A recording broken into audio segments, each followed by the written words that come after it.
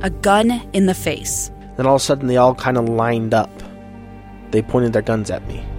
And this is the point where I thought, I'm going to die today. Started 2 years of horror for an American in Venezuela. They said, you need to give us your phone and get ready because you're coming with us.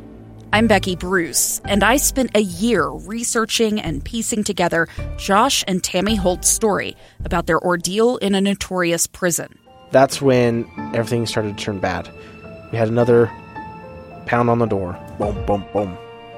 And there was the police once again.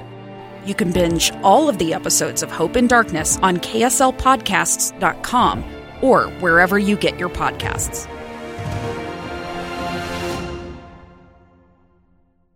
Welcome back to Live Mike. I'm Lee Lonsberry. Episode number 171 today. We're cooking right through them. I have been bugged by something over the past number of months, and I haven't been able to exactly put my finger on it, and I'm still not able to do so, but it is a reality I am experiencing and something I am observing, and I imagine you are seeing the same thing. It's really twofold, and it has to do, number one, with our expression of pride in America.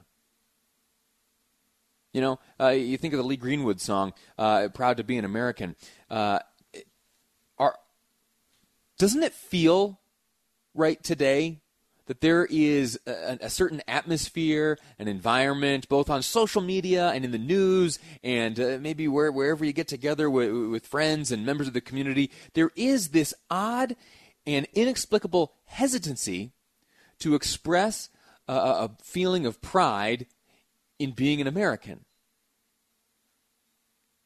It breaks my heart. I am proud to be an American, all right? And I don't say that to be divisive or anything. It is simply the way that I feel. And somehow, the attitude has shifted a bit around this country where that is almost a negative expression.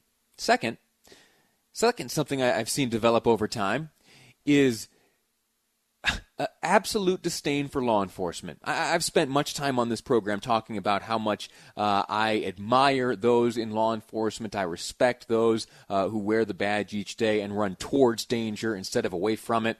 I'm a huge admirer of law enforcement.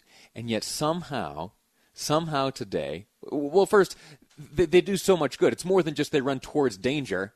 When you are in your darkest moment, when you are feeling fear that you have never felt before in your life, when you are facing danger that could quite literally take your own life, who do you call? Right? You call 911, and who shows up? An officer of the law. Regardless of your color, where you came from, your beliefs, your politics, an officer of the law shows up to help you when you are in need the most. And somehow today it is to be a supporter of law enforcement makes you some sort of divisive jerk.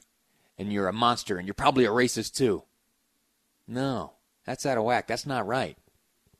That's why I'm so pleased to have seen a pair of publications recently written by Utah Congressman Chris Stewart addressing both of these two fronts, that the United States of America is, number one, a good place, and that law enforcement is deserving of respect, support, and admiration. Congressman, sir, how are you? It's good to be with you. You know, we live in a world that just normal people feel like it's been turned on its head. And this phrase that many of us have heard and used in our lives, where good is evil and evil is good, that's certainly what we're experiencing here, where people will actually argue the United States has been a force for evil in the world, and it's just nonsense. And the same people will often argue that all police are bad, and I'll substitute bad in for what they call them. Sure. And that the answer is to defund or to eliminate the police force. It's just incredible to me, Lee, that would be even a serious conversation. And the last thing I'll say very quickly, because I kind of jumped in, I'm sorry, before you could even ask a question, but even in your introduction where you said, you know, that you support your country, you'll stand for your national anthem, the flag, and that's controversial. Oh, my heavens. Why in the world should that be controversial that we would support and defend our country? How did we get here? How is this the case? Is there a group? Is there a sector of our society that is just ignorant or naive, or is there some sort of concerted effort to change the American attitude? Well, and it's that and some other things, too. I mean, an adequate, sufficient answer to that question would probably take, several hours. But it's a number of things. One of them is that too many people are actually being taught in our schools and in our society, in our culture, in Hollywood and other things that we really are the source of the problem. I mean, you mentioned that Lee Greenwood song about I'm proud to be an American. It would be interesting if a song like that were released today, whether it would become popular like it did at the time, because it would certainly be much more difficult for it to. But there are many, many Americans who still love their country, who will still stand for the flag, who will still stand for the national anthem and to honor those brave men and women who sacrificed for it. But they do so, many of them, uncomfortably. They know that some people look at them and they're judging them or thinking, look at those racists, look at those, people who don't appreciate the challenges our nation has and seem to gloss over. And that's not true. We recognize our country has some areas that we have to get better at, but we can still be proud of our country and still, as I said, defend the good that our country has done. Has this attitudinal shift been so tectonically large that we just can't come back from it? Can we return? I remember not that long ago where these types of attitudes were unheard of. Everybody was proud to be an American. Everybody supported and understood the important role of law enforcement and had a healthy and I think informed understanding that, there are some bad eggs out there. And we ought not be judging the whole lot of them based on the bad actions of a few. Can we come back from this? Yeah, we can, and we have to. And the beginning of that is to just recognize that we're dealing with some people who truly don't love our country, not only don't love our country, but actually hate our country and would seek to harm it. So we have to start with that reality. There are some people who don't feel about our country the way we do.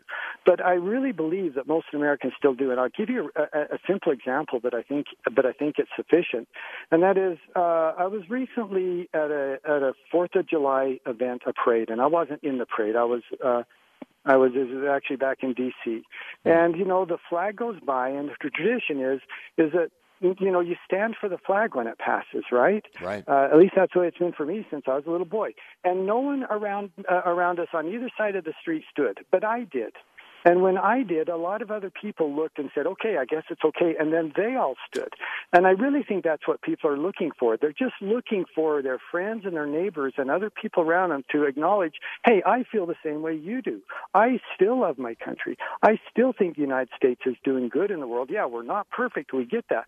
But we still are trying to get better, and we still are out there actually trying to help people. And when we realize, hey, I'm not alone. I'm not the only person who feels that way. There really is kind of comforting knowing that there's other people who share that view still. Yeah. Congressman, our time has expired, and I'm sorry for that because I would like to speak to you about China and the work of the China Task Force, of which you are a member. Maybe we can find an opportunity later in the week to touch on some China stuff. But let me thank you for being proud to be an American and for sharing these words in your publications and on this program today. Thanks again. Thanks for what you do, Lee. 171 heading towards 10,000. That's the way. That's the A. All right. All right. Okay, thank you so much. All right, we're going to take a quick break here. I'm late, and I apologize for that. When we return, we have now gotten our hands on the agenda. On the agenda rolled out by the Trump campaign, what he would like to see happen in his second term. I want to share with you some of the highlights from that agenda and ask you what you think. Is it plausible? Is it realistic? Can we pull it off? Is it something you want? We'll discuss it next on Live Mike. A gun in the face. Then all of a sudden they all kind of lined up. They pointed their guns at me. And this is the point where I thought, I'm going to die today. Started 2 years of horror for an American in Venezuela. They said, you need to give us your phone and get ready because you're coming with us. I'm Becky Bruce, and I spent a year researching and piecing together Josh and Tammy Holt's story about their ordeal in a notorious prison. That's when everything started to turn bad. We had another pound on the door. Boom, boom, boom. And there was the police once again. You can binge all of the episodes of Hope in Darkness on KSLpodcasts.com or wherever you get your podcasts.